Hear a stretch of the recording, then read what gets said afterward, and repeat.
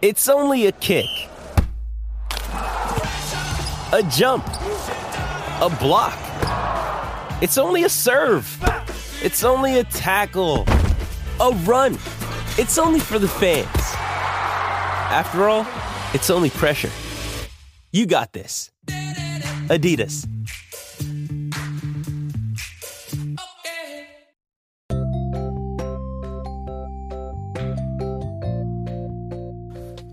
Hey there, welcome to The Tint. I'm your host, Scott Fellman, and it's time for another foray into the world of aquariums from a slightly different perspective. You know, one of the most important takeaways from nature is just how connected to their environment many species of fishes are. And I'm fascinated by this relationship between fishes and their habitats. It goes beyond just inspiration. We see a lot of people talking about how inspiring nature is and we should turn to nature, and, you know, us among them, and manufacturers and brands are talking about this more often than not these days, and that's pretty cool because it's putting a focus on nature, not just the work of our, aquarium hobby and so forth. But I think it also misses a fundamental point, just being inspired by how nature looks versus by how it functions, and asking questions about why things are the way they are. Now, it's no secret that many habitats, like our favorite flooded forests, are very unique. Fishes move in and out of them seasonally, not only because of the water level, of course, but because of the food sources which are available to them. The flood cycle of the rivers in the Igarapes are the dominant seasonal factor, and fish communities are found to fluctuate greatly over the year. During the inundation, fish migrate into floodplain forests to feed on insects, fruits, seeds, and among other things. Now, studies of these blackwater communities showed that during these cycles, a greater diversity of fishes exists there. Kind of makes sense. Many species were found to be specialized feeders, like fish, detritus, and insects. They're the most important food resources supported by, that support the fish community in both high and low water seasons. But the proportions of fruits, invertebrates, and fish were reduced during the low water season. Are there some takeaways here for us fish geeks? Of course, sure. For one thing, fishes sort of follow the food, right? And the seasonal availability of some food sources actually dictates the overall behavior of the fishes. And as we've discussed previously, the fish population and diversity in these Agapo regions, long thought to be somewhat impoverished, is actually very diverse and significant. And studies have revealed that many fishes are found in the submerged litter bank of these regions, forming dense local populations which are specialized and live on the Allochthonous inputs, which is, as you remember from our many times, it's defined as material that's imported into an ecosystem from outside of it, found from on the inundated forest floors. Now, the fishes have adapted to live in an environment with varying leaf and wood density and seasonal variations in depth, and the food production capacity of these habitats for the resident aquatic fauna is immense. The seasonal flooding brings fishes into contact with a greater abundance and diversity of allochthonous food resources, especially within forested watersheds, and is thus significant to their life cycle. With regards to the type of fishes that we find in these habitats, scientists have found repeatedly that the majority seem to be characins, followed by loricarids, cichlids, and everything else, knife fishes and stuff like that.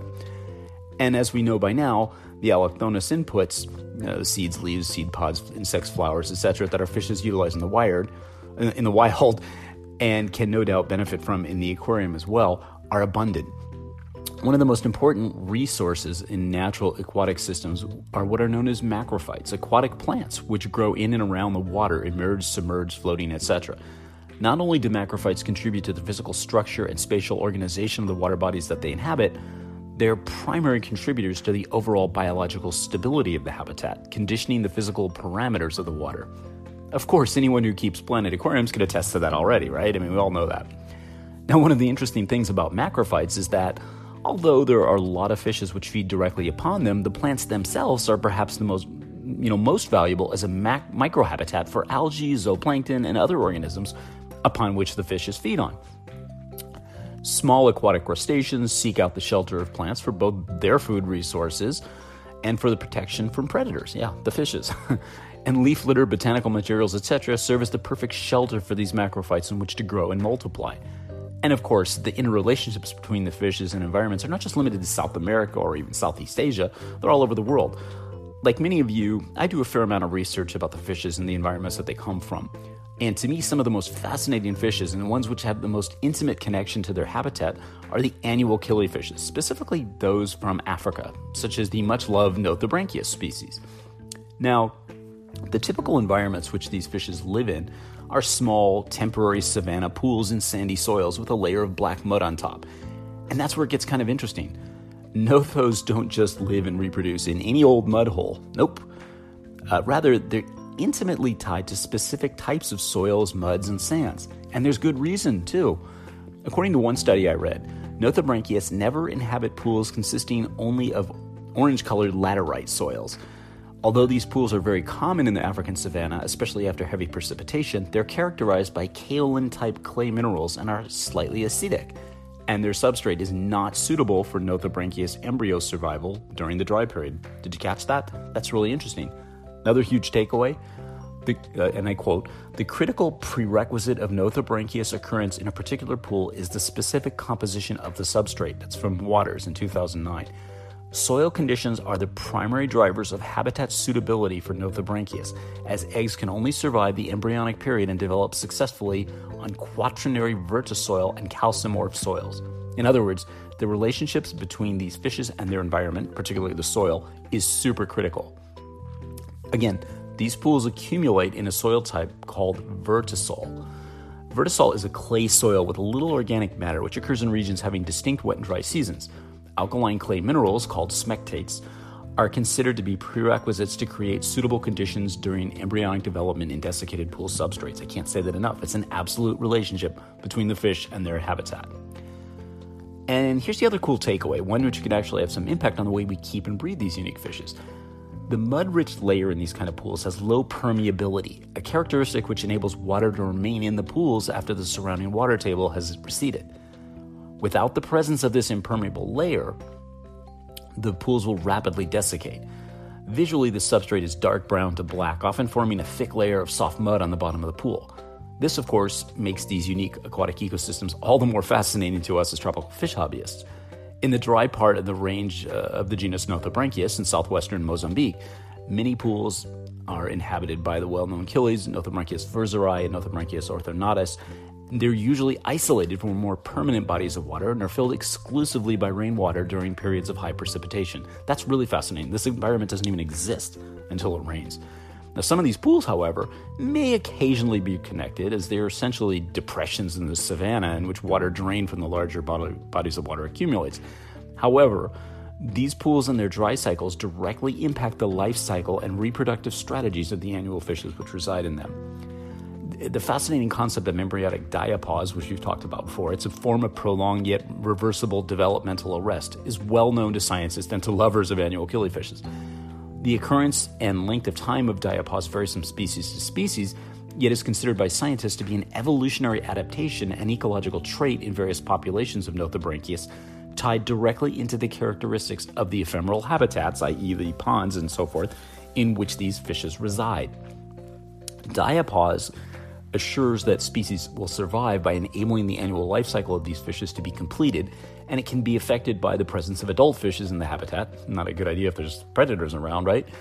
Which is another fascinating adaptation. So in other words, if it's wet on a continuous level, the eggs won't hatch, not only because they need the dryness for their developmental processes, but it's also programmed because nature has learned over eons that if you have fish that can potentially eat you when you're a fry, it's not a good idea to have the eggs hatch.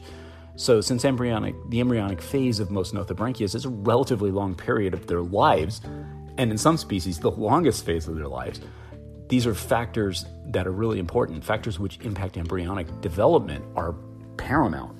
Oh, and then the really interesting part is organic material aggregates, and I'm going to quote you on this. This is from a study by Reichard in 2009. Organic material aggregates on the bottom of the pool in the form of dead aquatic and terrestrial vegetation, but does not cover the large part of the bottom, as is typical of water bodies in forest areas with leaf litter.